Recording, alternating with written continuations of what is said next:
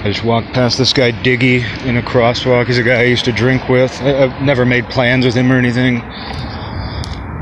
But he was this sort of antagonist who hung out at this bar all the time, about my age. And back then he had a really long ponytail and he would wear a trench coat everywhere. And one of my best friends went to high school with him. It was an alternative high school. Very alternative. And I always liked him, though. Very reactionary at the time, because he hung out at this bar that was just like basically like the liberal stronghold within a liberal stronghold. It was like the keep of the castle in many ways. Like if Olympia, Washington is a liberal stronghold, this bar is like the keep of the castle. But he hung out there every night just about. And he would babysit his nephews, who he wasn't even biologically related to. Like his brother was a meth head who got involved with a woman who already had twin boys. And then, I don't know what happened to her, but she was even more fucked up than his brother, which is saying something. And his father died. His dad had died a long time ago. And at the time his dad died, I'm telling this guy's whole life story here, but I got to know him. And when his dad died, he said to Diggy, he was like, I just want you to have one beer with me before I die. And at that time, Diggy didn't drink, so he turned it down. He turned down his dad on his deathbed, drinking a beer. And then now he's like a full-blown alcoholic, so it's just kind of like an irony there. But then like his family, because he lived in my neighborhood. He lived in my immediate neighborhood that I lived in for 7 years, so I would see him walking all the time, and he had never had a single job. He had never once had an actual job. And he was very open about it. Like he would say at the bar, like, I'm a loser. But in the most non-self-deprecating way. Like he would say, I'm a loser the same way you would like tell somebody your profession. It was just very matter of fact. And then women and girls at the bar would always be like, oh, you're not a loser? Like they would always try to pump up his self-esteem, be like, no. He's like, I'm not asking for you guys to convince me. Like I'm not saying that for attention so that you'll, try to boost my ego. He's like, I'm just telling you matter of factly, like I'm a loser. And one of the funniest things he said, I talked to him about this a couple times, because like he was super reactionary and right-wing even way back then, even like over a decade ago. Very like internet guy, deadpan.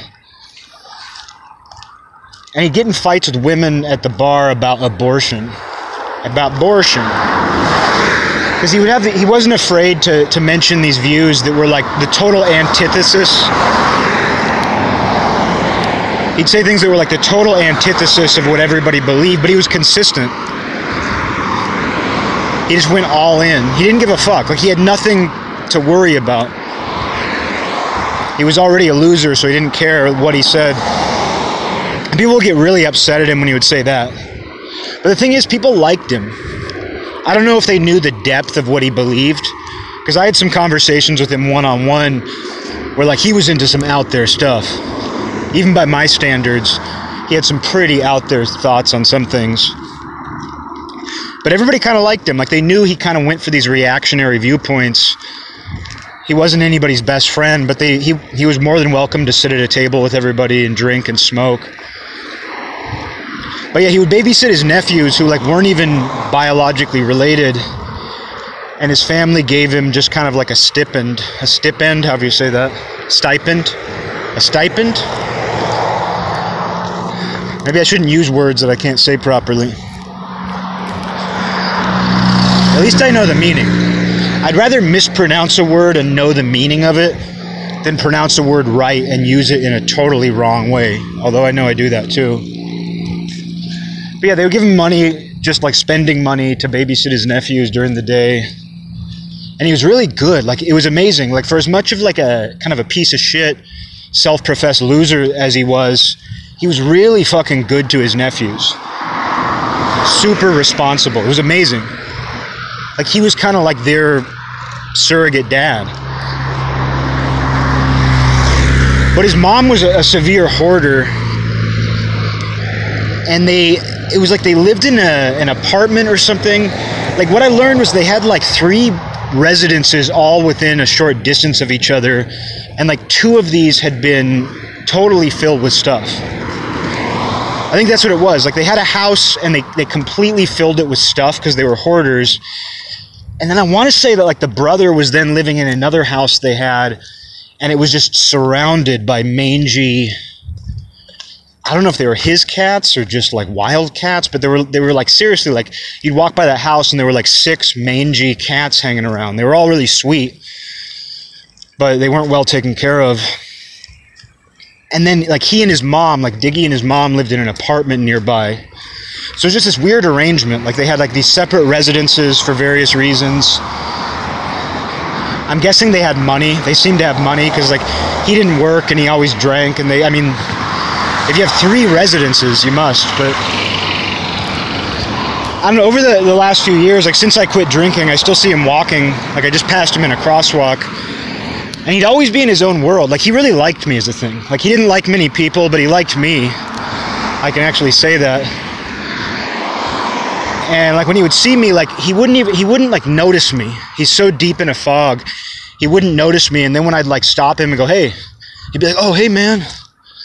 Like one time I saw him walking down the street kind of near where I lived, and I did that. I got his attention, and he like took his headphones off and like pulled a beer out of his pocket. And his fetish was, we talked about that, like his fetish was like 90s riot girl feminists. Even though he hated feminism, hated progressivism, his fetish was just, he openly admitted, like his fetish was like feminists from the early 90s in Olympia. But the funniest thing he ever said was, he used to say, like, I had sex once and I hated it. And then like women who were sitting with us would always be like, oh, come on, like, how can you say that if you've only done it once? He'd be like, I just know. He's like, I had sex once and I hated it. So he wasn't a virgin, which is funny. That's almost the funniest thing I've ever heard.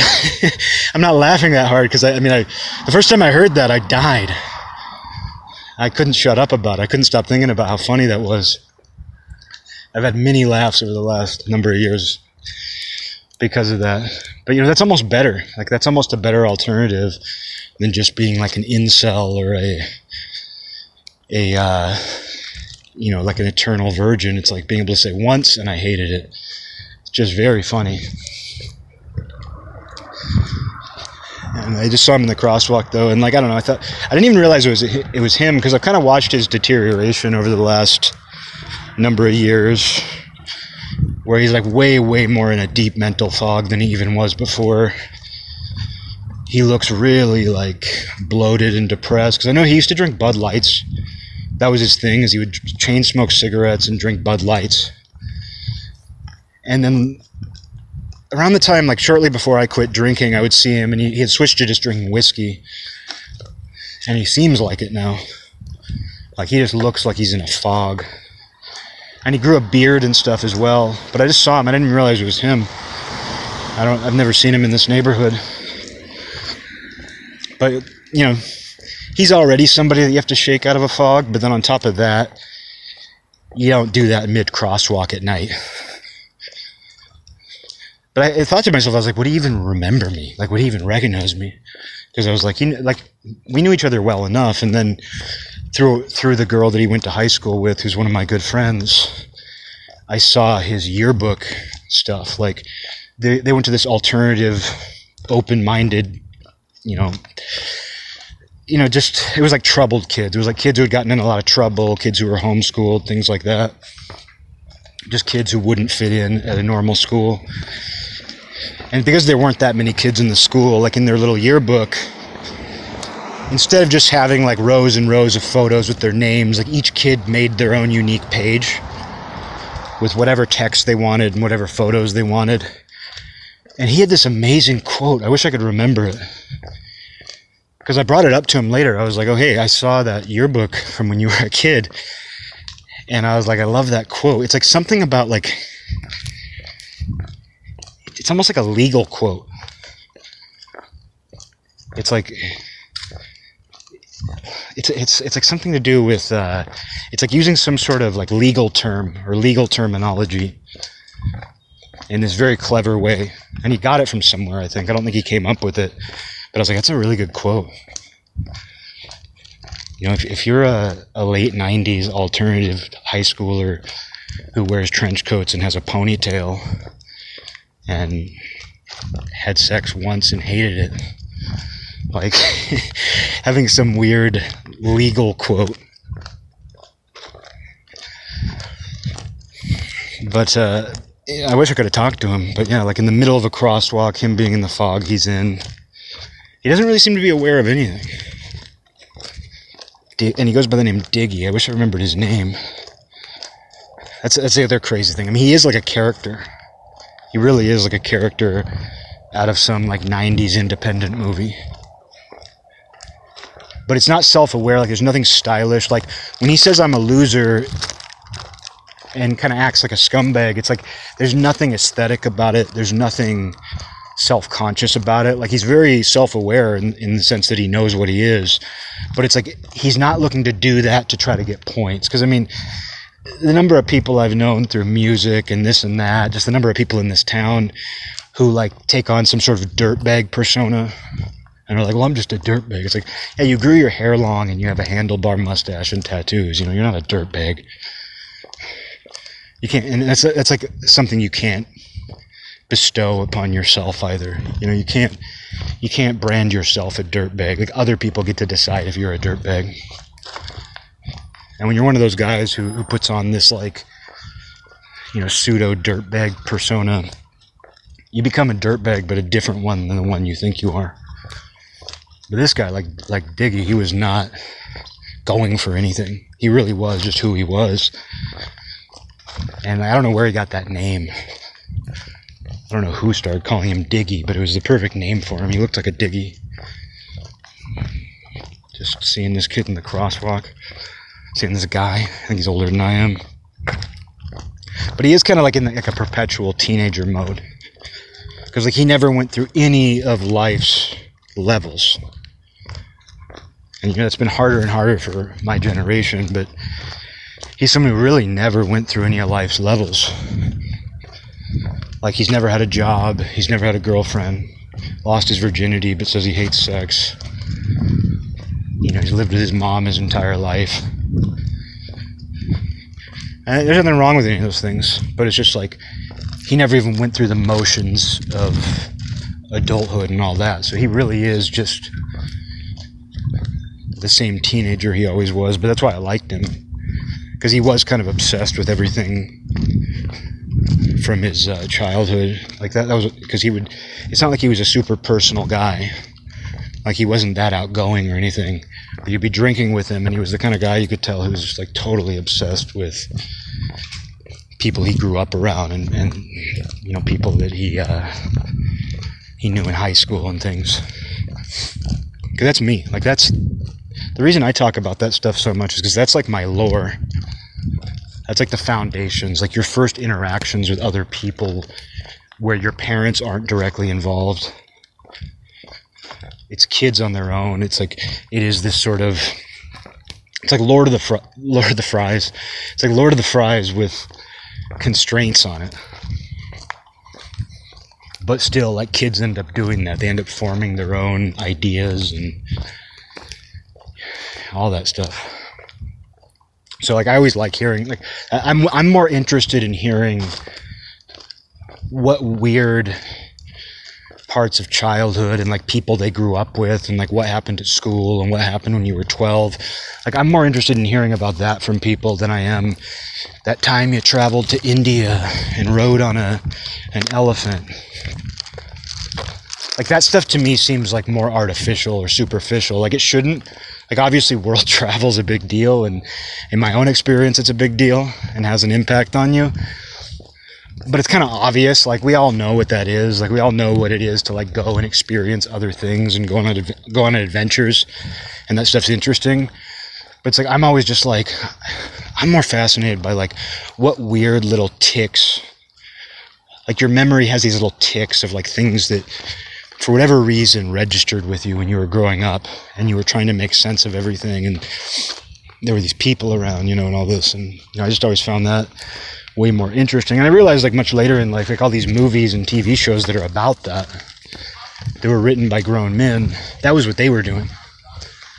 Stand By Me, The Wonder Years, all kind. The list is truly endless. But they always kind of model those things after what I'm talking about here.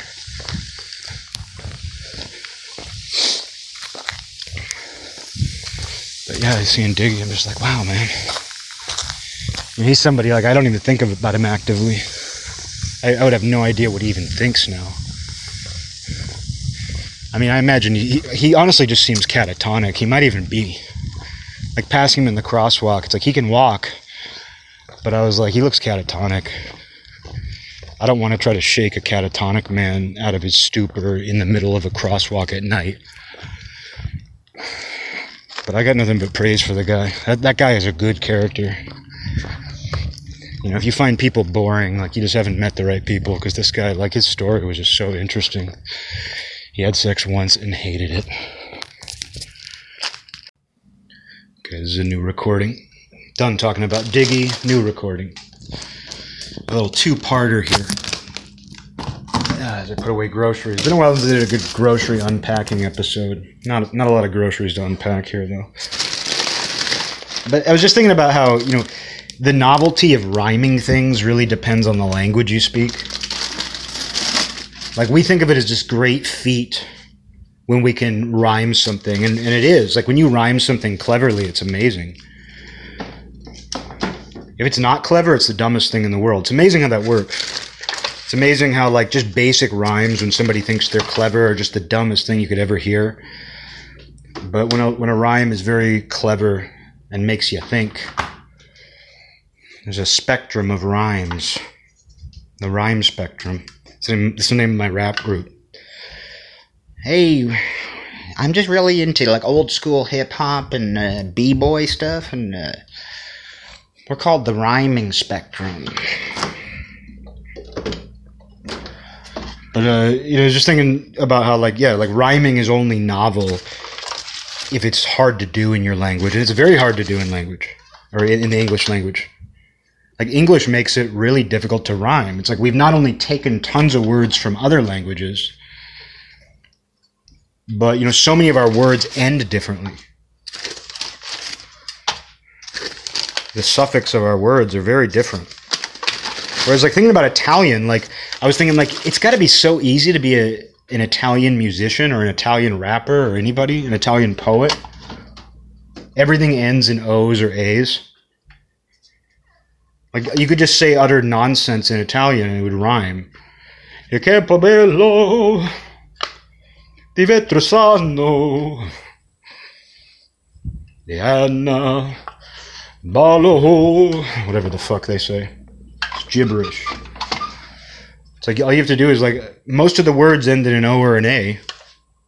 It's got to be so easy to rhyme. And are they impressed by it? Because it's so easy to rhyme, do things take on more nuance in a different way? Maybe if I studied Italian poetry or something, maybe I'd have a better opinion on this. It would actually be a worse opinion. Yeah, and I never really thought about that. I'm it's not that impressive if you rhyme in French or Spanish or Italian. If all the words end in the same vowel, you got it really easy. And I know rhyming's not just the last vowel, but that makes it substantially easier. Way easier than if the whole end of the word is different. Another thing speaking of repetition and rhyming, today I woke up and I did it when I first woke up, and then I did it tonight. I just wanted to play Def Leppard, Pour Some Sugar on Me over and over again. The other night I was talking about how that kid who shot up Virginia Tech, Cho, how his roommate said he just listened to the same Collective Soul song over and over again, which, as anybody with a brain knows, is far more psychotic than listening to dark, evil music. Yeah, if you just listen to the same Collective Soul song on repeat, that's a psycho. Def Leppard, though, like even though that makes me a cho, someone could be like, you just listen to the same Def Leppard song over and over again. There's something about Pour Some Sugar on Me where it's just like, that captures that feeling perfectly. Like, that's what I thought partying as an adult would be like. Like, I didn't really know how adults partied. Like, my dad smoked a ton of weed privately. I didn't even know he smoked weed, but he smoked a ton of weed. My mom didn't drink. My dad would just have a beer or two. So, like, I didn't have parents who ever, like, cut loose or partied much. My redneck friend had a couple uncles, though, who were big party guys who, like, peaked in the 80s. And we'd spend a lot of time at his uncle's place. He just drank. He'd go upstairs and take bong rips privately. His favorite band was Kiss. He had like a super long ponytail, and if I remember right, kind of bangs. Like his hair was, both of his uncles kind of had this hair. The uncle that I knew the best, like he had much longer hair, but it was kind of parted in the middle, and then he would kind of like pull it back into this ponytail. But it was definitely a haircut you hadn't seen for a while. Like even in the 90s, that hair was a little bit, past expiration. I mean, it was cool. Like I don't think it was uncool, but people would think it was a really uncool haircut. Not a mullet or anything, but these kind of bangs and ponytail. And his other uncle was kind of like that too. He was a drug dealer, which I thought was so scary. Like, I remember my mom telling me, like, oh yeah, his uncle, the other one, like, you'll just be hanging out at their house and he goes and he meets some guy in the driveway to sell him something. I don't know what he was selling. He didn't seem like a stoner, but I have no idea. I think it was cocaine. I think I was actually told that he sold cocaine. He looked like he sold cocaine. But like the way those guys lived, like what little I saw of them, it was just like blasting, not even classic rock, like hair metal. Like they were into that stuff. They were into like what you would call butt rock. They used to call it butt rock when I was growing up. And I always imagined that would be so fun, like being in that era where like you go to a party and they're blasting Def Leppard, Pour Some Sugar on Me. Like I've only ever experienced going to a party and they're blasting like thumping bass, electronic music, hip hop, something like that. Sure, I'd party with my own friends and on my own and stuff and listen to whatever I wanted, but just like going into a bar even, and that's what's playing, and that's what's current. Because it's like, yeah, you can go to dive bars now where they're playing that stuff, but it's not the same as going there and like young people are listening to that. There was this old guy who lived in a van who used to hang out at the first bar I ever hung out at regularly. I was in my 20s, probably mid-20s, early 20s, around there. He lived in his van, and he would just spend all of his time in this bar. His name was Dan. And he had a hair from another time too. Like he had that haircut where it's like, you wouldn't call it shaggy, but it's like a little bit long, and then it's got that middle part with bangs, like the same haircut that like surfers had in the early 80s. That haircut that, like, if you look at yearbooks from the late 70s or early 80s, every guy got that haircut. Kind of a surfer do, where it's like kind of parted in the middle, but not a hard part. And it's got these kind of bangs, a little bit shaggy. He had that kind of haircut and a mustache, and he was probably in his 50s. His hair was turning gray. I think it was already pretty gray. And then he wore his, like a collared shirt, kind of unbuttoned, and had a chain. But what made it really trashy is it was like a new style of chain. It wasn't like a classic gold chain. It was like the same sort of silver chain that wiggers wear. Because, wiggerdom takes over everything. I mean, before I saw Diggy on my walk, I saw another guy. Like I thought Diggy was a homeless guy at first because he has that vibe. I doubt he is, but he has that vibe. And I'd seen another homeless guy with long hair and a beard right before I saw Diggy. And he looked like a classic homeless guy. He looked like a traditional homeless guy, this first guy I saw. And he was walking really crazily. Like I knew he was out of his mind or on something. But like long, scraggly hair and a beard. And I was like, oh, it's a classic homeless guy. You don't see many of these. But as he approached, he was like swearing under his breath. And it was just pure wigger gibberish. Like even a guy like that with like long hair and a beard and like a baggy hoodie with holes in it. who's walking crazily. He was like, yo, if you ever fuck with me. Oftentimes that's what they're muttering. It's all like, you better back the fuck away, motherfucker. They all have taken on, it's just the language of the street, like I've said. Like, I first really thought about that. I was aware of it before, but I first thought of it that night. I did an episode about it, of course. There was like this middle-aged homeless lady screaming at somebody below a bridge. Like, she was standing on top of a bridge near where I was, and she was screaming down at somebody, like, once again, that anger, paranoia. And she was talking like a 20-year-old wigger, like using Ebonics, total just like outright Ebonics. And I was like, oh fuck, like even middle-aged homeless ladies talk like that now. And this guy I just saw before I saw Diggy doesn't talk that way. Diggy does not talk that way, but the guy I saw before him does. But yeah, this guy Dan, at the bar I hung out with many years ago. I mean, I didn't hang out with this guy Dan. Like, I didn't know him. It's just that you'd hang out on the patio and people would be smoking and drinking, and like the regulars, like the guys who were, because like the regulars there were like some of the most fucked up ones I've ever seen. Like that guy that I mentioned on here, Mumbly Joe, also hung out there. The guy who was like telling us he was illiterate, he couldn't read. I'll get back to Dan in a second, but Mumbly Joe, they called him. He was telling us how like he was illiterate. He literally couldn't read. And how he had gotten signed up for some classes at a community college where they were going to teach him how to read. And when he signed up, he said they asked him for his email address. And he goes, I don't even know what my email address is. How am I supposed to give you my email address when they haven't even told me what it is? And at first I thought I didn't know what he was saying, like completely. And then like he kind of elaborated, and it became clear that he thought that an email address was issued to you like a street address. Like, not necessarily that it changed, but just like you could tell in his mind it was like something that was assigned to you. Like, not just through the college or whatever, but just in life. Like, this guy had never used computers. I think he was somewhat homeless. He was definitely kind of transient. He was missing teeth. He was really fucked up. If I remember right, he would sleep at people, like, he became friends. Like, there were some people who hung out at that bar who were, like, also fucked up, but they had houses and stuff. And I knew they would let some of those guys just stay there on and off. So I think that might have been his situation. But yeah, it was the funniest thing at the time, like the fact that he's like, how do I even know what my email address is? You haven't told me. They haven't even given me my email address. Like, he really thought it was something like almost like a social security number or something. Because, like, you know, you hear address your whole life. Like, if you've been homeless and drunk out of your mind on the street for the last 30 years, how would you even know what anybody's talking about?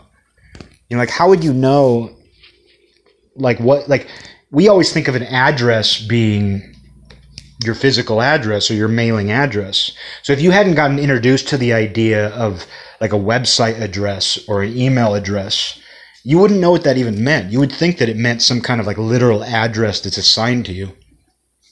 So Mumbly Joe, he hung out at this bar. He was one of the regulars. This other guy, Dan, though, yeah, like wore like, what got me sidetracked is he wore like a wigger chain.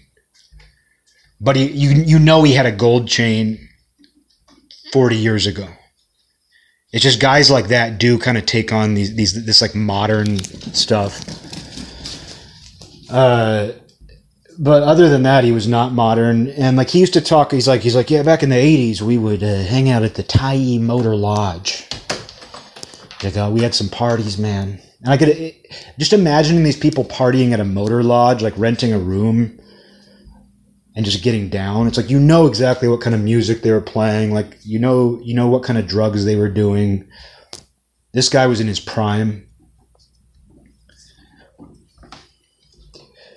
But, yeah, I wonder if that guy's alive. Probably. That guy seemed resilient. But he lived in a van that he would keep parked downtown. Actually, you know, I don't know for a fact that he lived in it. I think he did, because it would always be parked down there. He pretty much kept it downtown. I just know that he would sleep in it. I think he lived in it, but what I know for sure is that he spent a lot of time sleeping in that van. He would just park it next to the bar and stay until close and then go in his van. There was one time, though, where I saw him following a girl outside the bar. He wasn't being... what he was doing was wrong. You could tell, though, he wasn't planning on, like, touching the girl, or he wasn't going to follow her all the way. But it was like he just kind of, like, trotted after this girl. And I didn't know who it was at first, because, like, they were coming toward me down the sidewalk, and I saw her first, and she was pretty. She was young and pretty. And hot girls would go to that bar because it was like a scumbag bar. Like girls who wanted to, like good girls who wanted to slum it to see what it's like on the other side, they would go to that bar. But this girl, she was very pretty, and she was walking down the street, and then like she seemed like she was like in a hurry and like bothered a little bit. And then like I hear somebody shouting behind her, and I hear, "I got a van parked down the street, got some beer, some wine, and some weed. We can just hang out. Some beer, some wine, and some weed." So it's like he was trying to get her to come to his van, and he said he had beer, wine, and weed in his van. And she wasn't saying anything, and he gave up, like he stopped. Like I didn't feel at all like he was going to do anything. Like that's already bad enough, obviously, like following a girl out of a bar and like chasing her down, being like, "Come to my van." Like it was so funny though, it's like he was saying it like it was enticing. Like he was saying it as if it was like, "I got a summer cottage in the Hamptons. Got some high-end beer and some wine and some weed." But like he was literally telling this stranger, this girl who was way younger than him.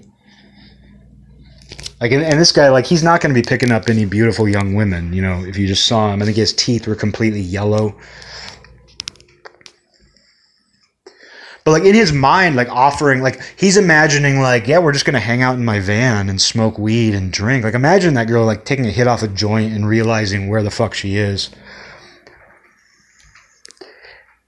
Yeah, he shouldn't have followed her down the street. It didn't feel threatening. Like, I feel like I have a pretty good gauge on if somebody's behaving threateningly. Shouldn't have done it, though.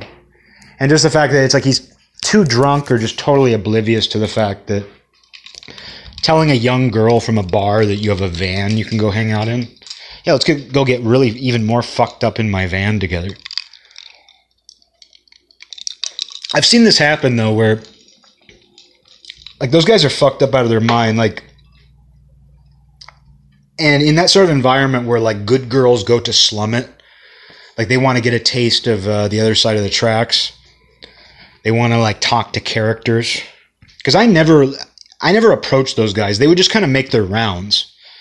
They pretty much lived in that bar, so they would just kind of like, if you were out on the patio, they would just occasionally like sit down next to you, and they would get people to buy them beer and stuff. I bought one guy a beer one time, but that was it. That was a different guy. He had been a vocalist in a thrash metal band, like a crossover thrash band in the 80s called Death Squad, I think. I think he was the vocalist of Death Squad back in the day when he was young. And now he was homeless and people just let him sleep in their basement. But his big thing is like he even though he had no money and he, you know, was pretty much homeless, every year he somehow saved enough money to buy a ticket to Burning Man. Like before Burning Man was what it is now, he would go there. And I think he'd only been a few times, but like he wouldn't shut up about it. Because I was kind of interested. He's like, I participated in a pussy eating contest. He's like, I got there and they were having a pussy eating contest, and like I just like ate out this Irish girl in front of everybody. He'd be like, "Man, you gotta go, dude," because he wouldn't shut up. Because he'd be like trying to convince you to go. Like that sounds like hell. His name was Rob. Let me see if I'm gonna look up Death Squad I want to see if I got his name, if the band right. I want to make sure it was the singer of Death Squad. And I think they reformed or something. I mean, I don't think it's Death Squad. No, there was the drummer from Death Squad hung out there. No, he wasn't the vocalist of Death Squad.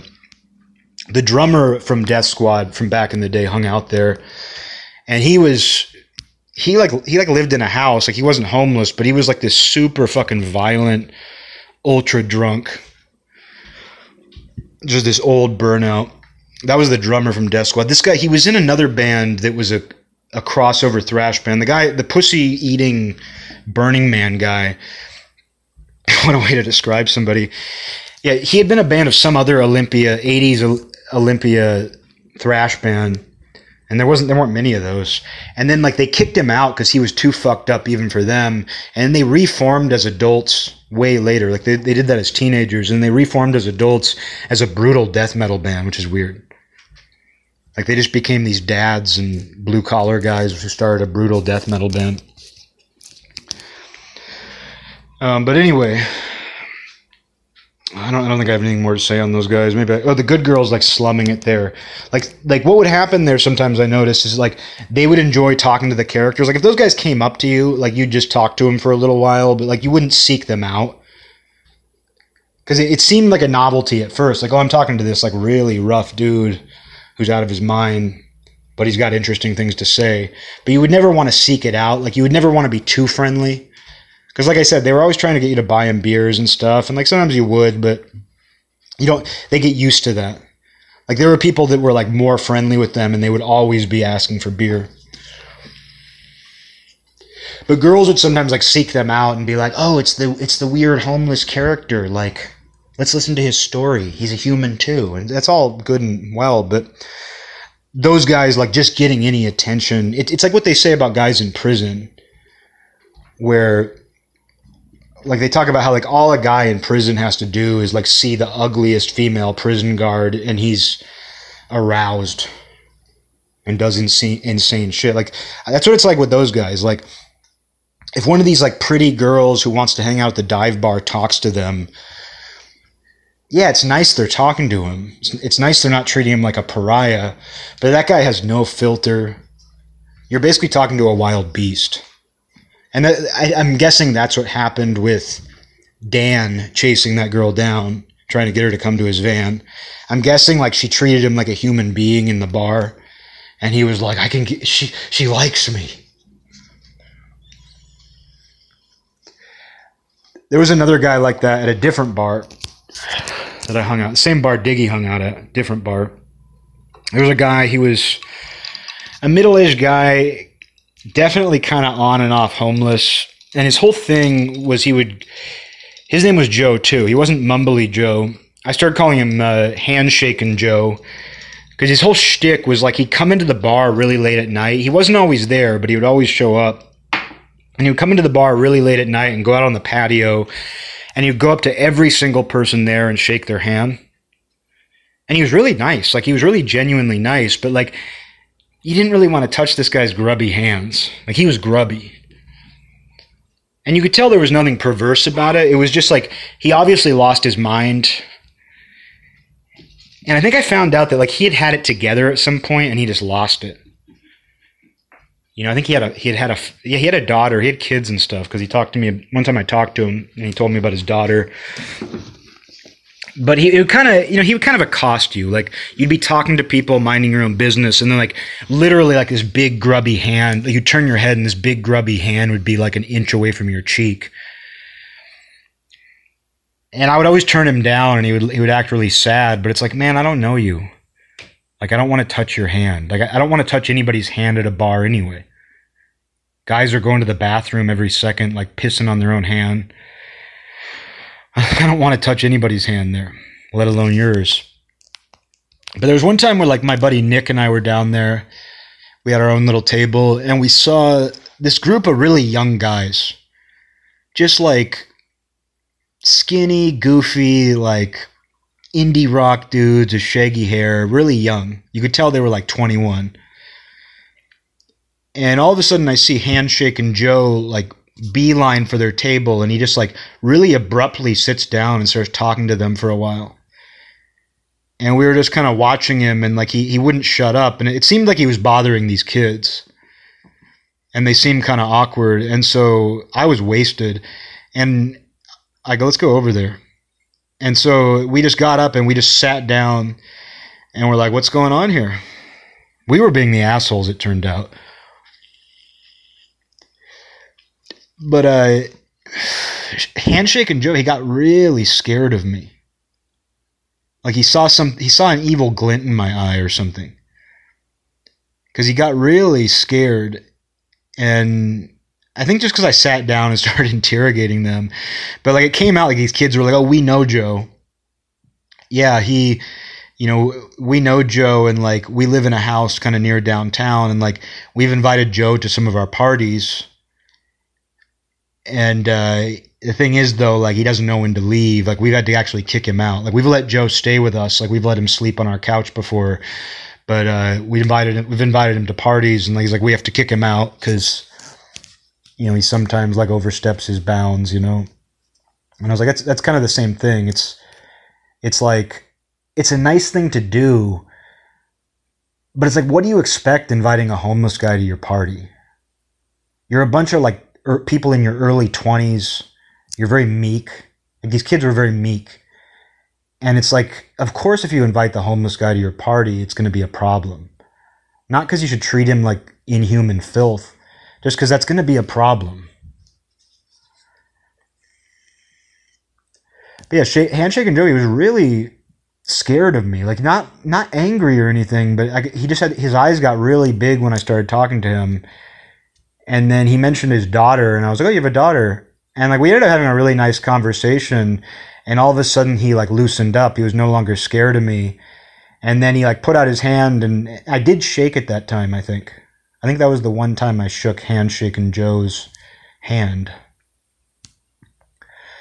The time I shook Handshaking Joe's hand. Country song. Let me tell you about the time that I shook Handshaking Joe's hand. There was one time where I shook Handshaking Joe's hand. A lot of songs lately. But Handshaking Joe, I think I did shake his hand when he was telling me, like, he was just basically talking about like how much he loved his daughter or something, like something normal like that. But I was just like, good for you. He's a nice guy. I thought he was more of a troublemaker than he was. Even though he had problems, you don't want to invite him to your party. I think I thought he was more threatening than he was. Because, the whole handshaking thing was just too much. He would do it all the time. Like, anytime he came in there, he would go out back and just shake everybody's hand.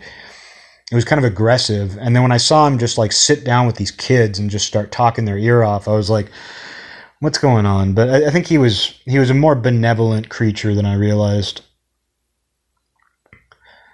That kind of thing happens. Like a friend of mine let a couple homeless kids stay in his house, like homeless young people in their 20s.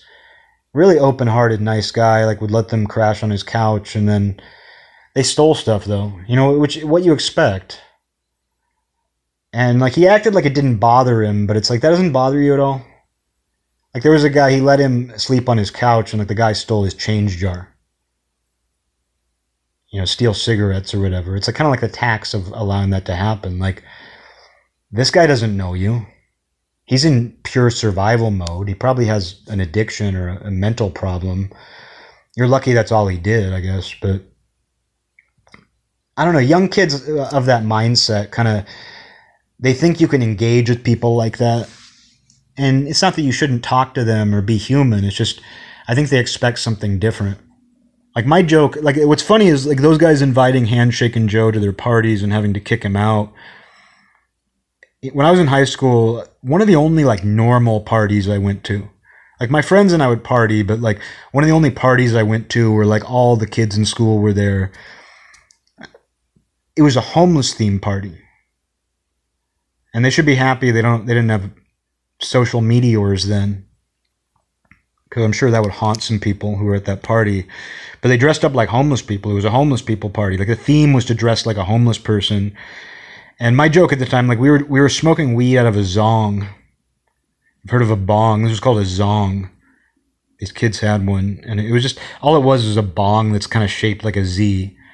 And those kids, like I smoked so much weed and like I wanted a pipe that worked. Like I wanted a bong and all that. But like people are always coming up with these different devices, like, oh no, it's different when you smoke out of a zong because like the air, like the smoke gets trapped here, and then maybe that's true, but it was always funny how like kids came up with these elaborate explanations for like novelty weed smoking devices. This is a zong, it's different. We were smoking out of a zong on the back deck, and I was just like, it'd be so funny if we brought a real homeless guy here. All of these middle to middle upper class kids are like having this. I mean, I like the irreverence. Trust me, I was not offended. But a part of me just was like, they're all having a good time drinking in this house in a nice neighborhood, role playing as hobos. It'd be funny if like we went and got some like just out of his mind homeless guy from downtown and be like, oh, it's a homeless party? Well, here's a real guy. And just watching him like break bottles and punch people and just foam at the mouth. But I don't know, there's a tendency to kind of do that. Like I think sometimes people, they give people the benefit of the doubt that's good, but it's like, I think they do it because it's like a virtuous thing to do. Like, oh, hey, Handshaking Joe likes to drink and, you know, he doesn't have a place to stay. Like, let's invite him to our, you know, our little 20-something party. And it's like, of course that guy's going to get out of line. Of course you're going to have to, like, force him to leave. What do you expect? It's the scorpion and the frog.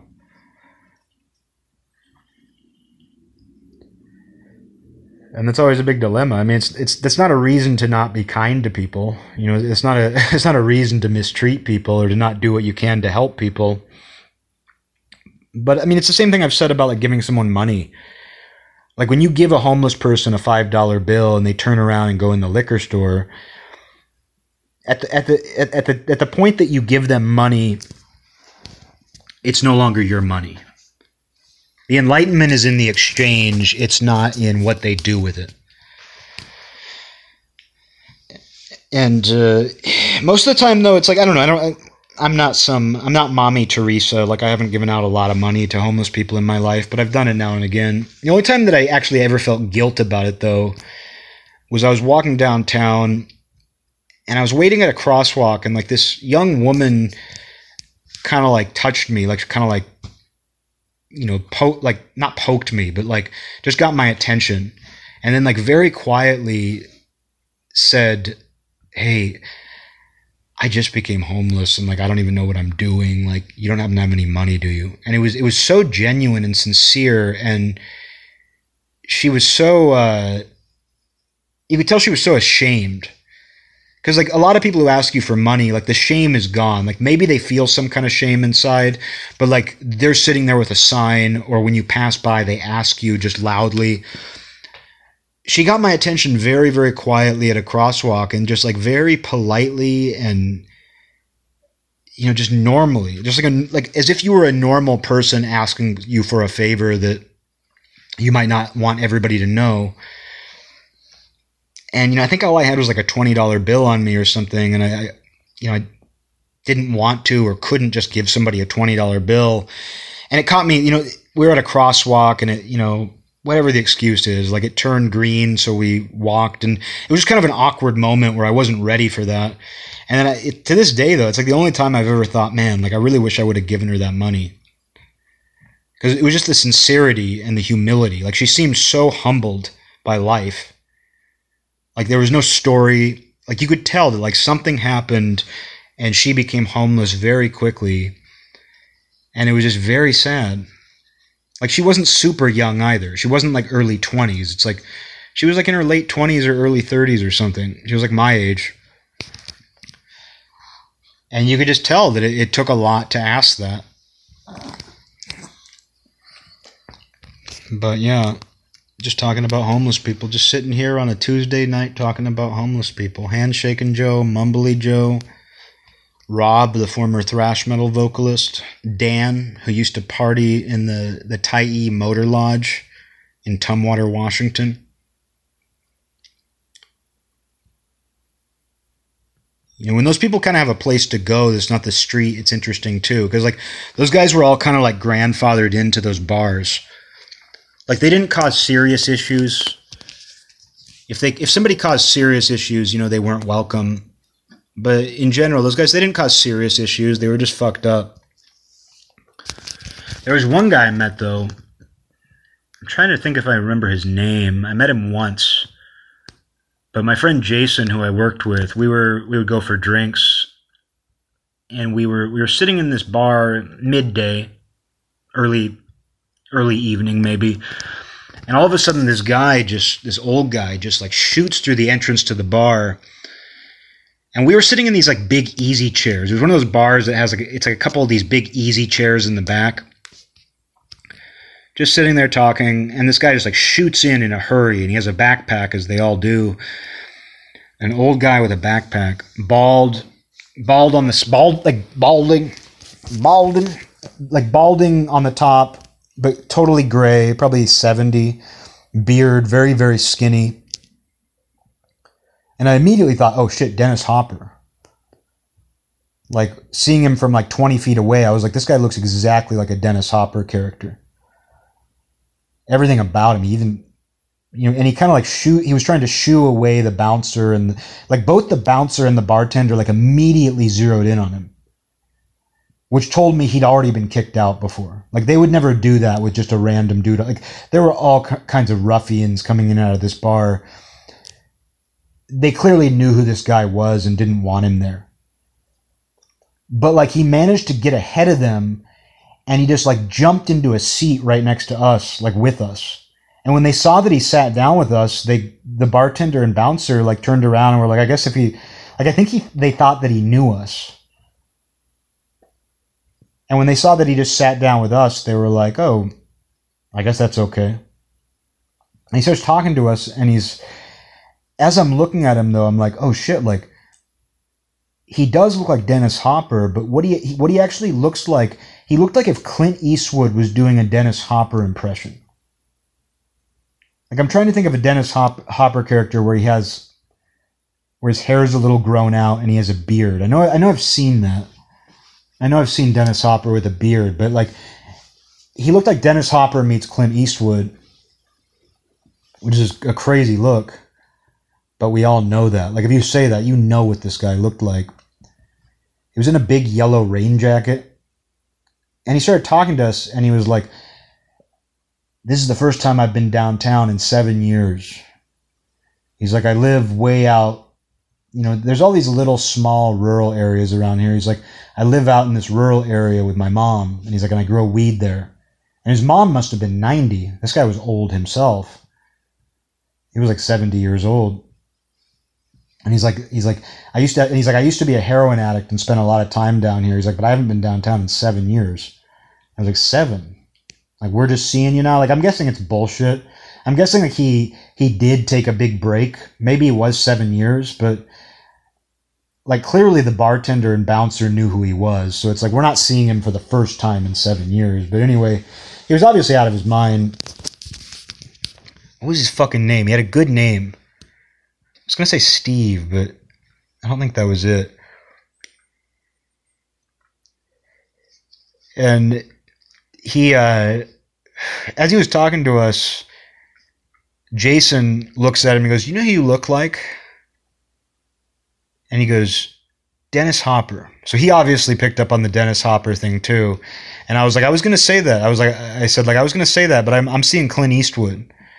And the guy didn't even say anything. Like, he was just like, like he was conversational. Like, for as isolated from society as he was and out of his mind, he was conversational. Like, he could have a conversation with you. He was just way out there. And he drank with us for a little bit, and then we were going to another bar, and so he came with us. And that's when we realized it was a problem. That's when it was like, we started to realize, like, this guy's out of his mind. Like, we can't have this guy bar hopping with us. And so, like, we found these 2 chairs, like, hidden behind a pool table. And we just kind of camped out there. I think actually at the other bar, I think what happened was, like, at the other bar, we realized that we couldn't hang out with this guy all night. And so he went to the bathroom and we left. We pulled the old sneak move. And then we, like, went to another bar, but he managed to find us there. And so we found like these secret seats where you couldn't see somebody if they were sitting down there. You were like hidden behind other people and pool tables. And then like we saw him looking for us. He was very like looking all around. Like we could tell he was looking for us. And then he gave up and left. But it's like, that's the problem with those guys. You can have a good conversation. Like, he had interesting stuff to say. This guy who's lived out in the middle of nowhere with his ancient mom and just smokes weed and kicked a heroin habit. And just goes down to bars once every 7 years. Because we were joking with him. We're like, well, we're honored. We're honored that we got to talk to you the one time you've been downtown in 7 years. Maybe we'll see you 7 years from now. And I'm just going down the list of guys like that, because there were a number of those guys. There was a restaurant, there's a diner downtown that's really hip and popular, but in the back of the diner, there's like this secret little bar that's all dark. It's very cool. And there was a guy who was a fixture there, and wasn't homeless, I don't think, but just crazy. And there was one night, like I was with that guy Jason this time too. Like we managed to always find these guys. And this guy though, he was like, "Look at this light." He's like, I went to a salvage yard today. He's like, "And just look at this light switch I found." And he's sitting at the bar, and he just pulls out of like a bag or a pocket or something this industrial light switch, like the same kind of light switch you would have seen in your high school gym. Like it just got a very utilitarian metal case to it. You just like screw it into a wall. It's no frills. It's just an industrial light switch. And he started like discussing this light switch in depth, and he's just like look at it. And I was like, "Can I see the light switch?" And I looked at it, and he was just really fixated on the aesthetics of this light switch. But he wasn't an artsy guy, I don't think. I don't know why he was at a salvage yard. Definitely a screw was loose. But I used to see that guy, and every time I would see him, I'd be like, the light. I would say, "Oh, how's that light switch doing?" And like he'd get this glimmer in his eye and go, "Oh, the light switch." Like he knew exactly what I was talking about. And we wouldn't talk about it. I would never sit and talk with this guy. I would be buying a drink, and he'd be at the bar, and I'd be like, "Hey, I remember that time we talked about the light switch." And he'd go, "Oh, the light switch." Like you could tell it genuinely made him excited to hear somebody make a reference to it. And that's just like something like, that sounds like a made up crazy guy. Oh, he carries a light switch, an industrial light switch around and just talks about it. There are real people like that. Like those caricatures you see in shows and movies, they're real. They're real. That Dennis Hopper guy, though, that guy he was kind of a Ted Kaczynski type.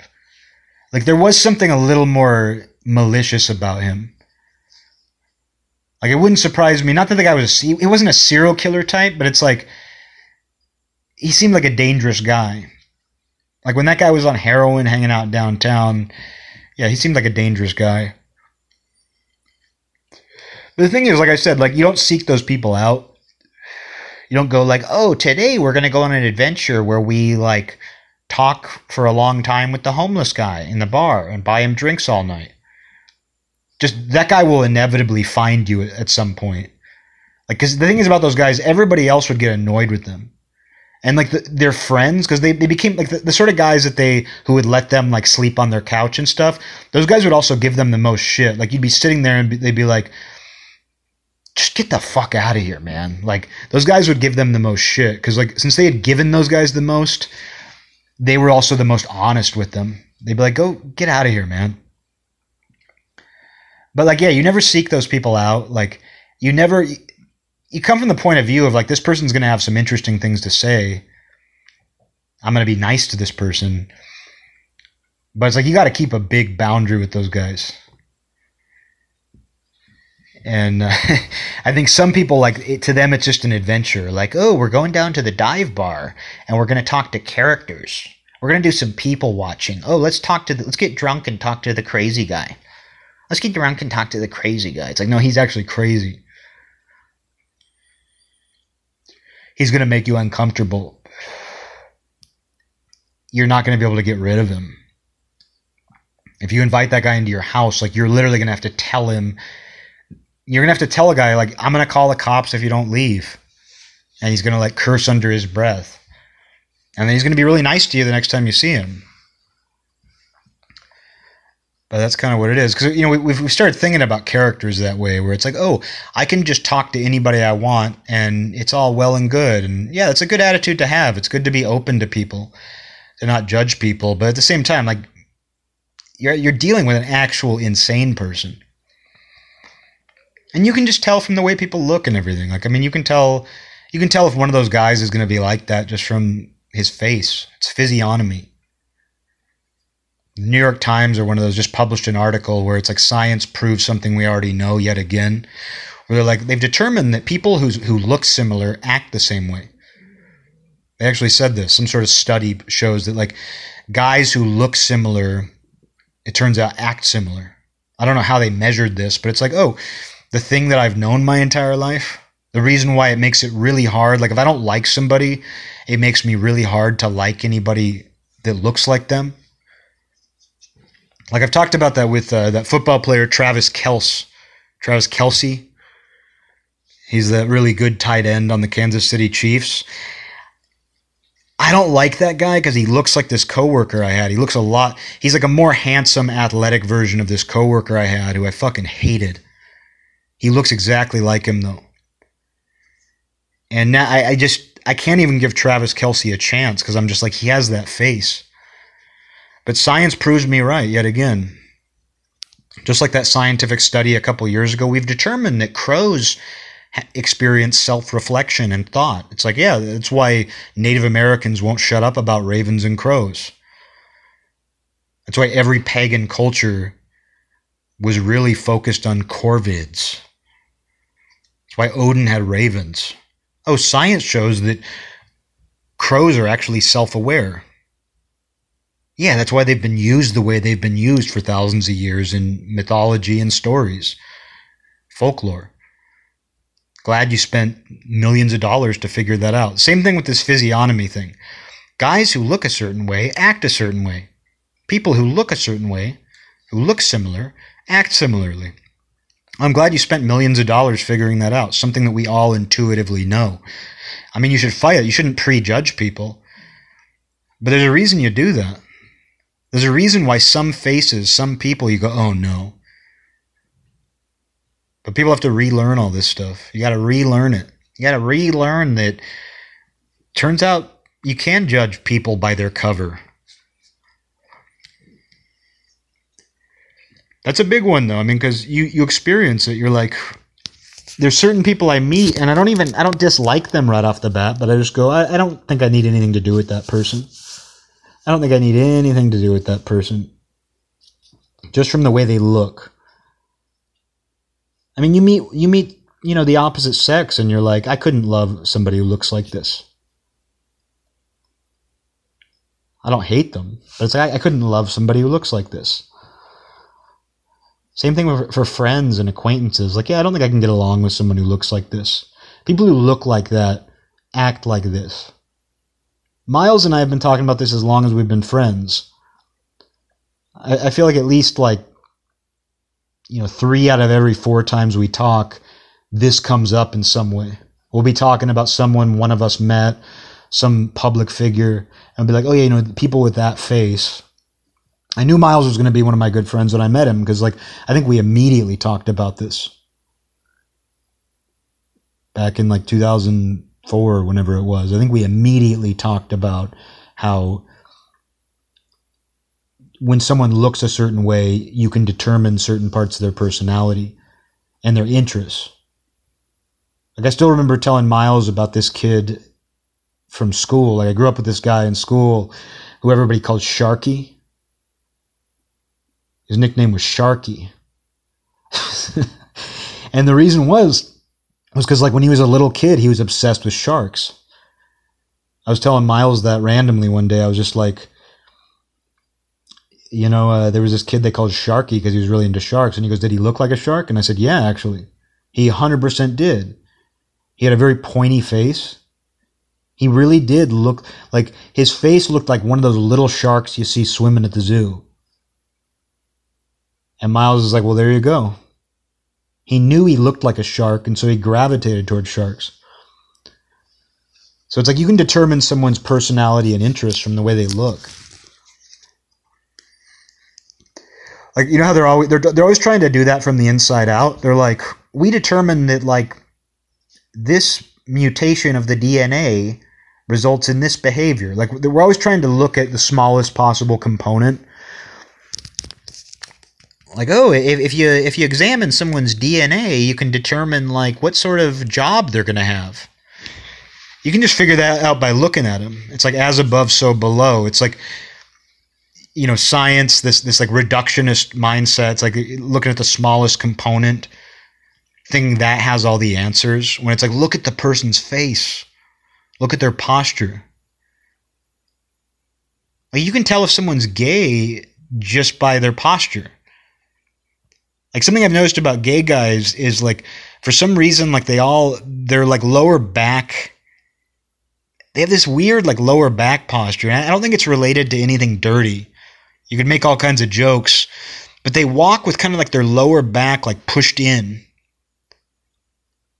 and their arms really close to their sides. Like, I'm not even talking about an effeminate walk. Like, there's these two guys who live in my neighborhood, and I'd seen them both walking by themselves, and I was like, oh, that guy's gay. One of them was an Asian guy, and the other guy just like a middle-aged white dude with a beard. But I just saw them, and I was just like, oh, gay. Oh, guys are gay. Okay, the guys are gay. The guys are gay. And then I saw them walking together. Like, I didn't even know that they were connected. And then I saw them walking together one time, and I was like, oh, they're really gay. And it was all just because of their posture and their body language. I was just like, oh yeah, that's how gay guys walk. I saw a couple other guys walking together. Like, they had that weird bald guy couple thing. Like, there's something weird that I've noticed with gay guys. Something weird I've noticed with gay guys. Gay gays. Something that's so weird with gay guys. Gay gays. Where, like, there'll be these like gay guy couples, and they're both bald with like cue ball heads, like totally shaved down to the skin, bald. And they dress alike.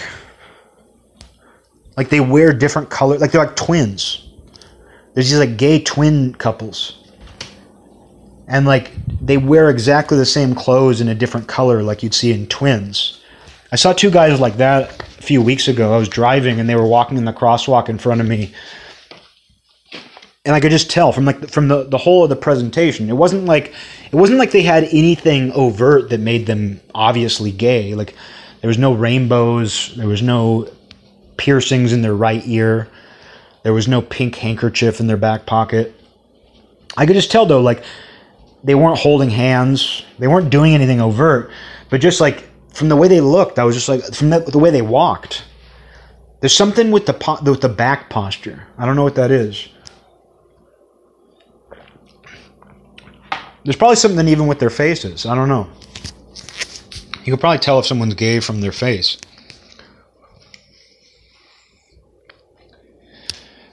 But yeah, I think that's a lot of, that's one of those things that we've always known, but we kind of like forget and ignore. And I've always felt justified in feeling that way. I've always felt justified in feeling that way. Where like I feel like I've never been proven substantially wrong. Like, you'd say, like, you judge people by the way they look, but it's not like superficial, like judging someone because they're attractive or something. It's judging someone because of specific facial features. It's judging somebody just for something. And I feel like I haven't really been proven wrong with that. I feel like overall, like, I've been right more often than I haven't been. I try to give people a chance, but there's something about people's faces. So, like, this article coming out, it's like, science proves that you can judge a person by their face. You can judge a person by how they look, because that corresponds to behavior. I mean, I can tell sometimes what someone's politics are from how they look. I bet by looking at someone's head, their face and their head, I could tell you if they're liberal or conservative, or which way they lean. Because I see people all the time, and I'm like, oh, that guy's a liberal. Oh, that guy's into super progressive shit. Same thing for conservatives. Same thing for any view, really. It's like, you can just tell what people are into from how they look. So we're all doing that all the time, but like, science proves that, oh, we were right all along. Glad we spent that $1 million to figure that out. I'd love to see the faces of the people who did that study. I'd like to see the faces of the people who published that. And I bet I know what they'd look like.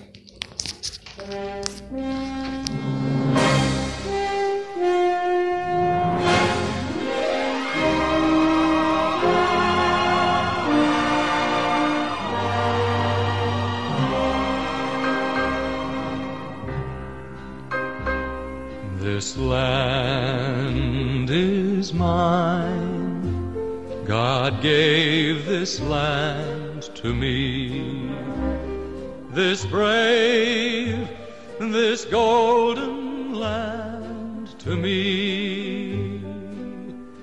And when the morning sun reveals her hills and plains, I see a land where children can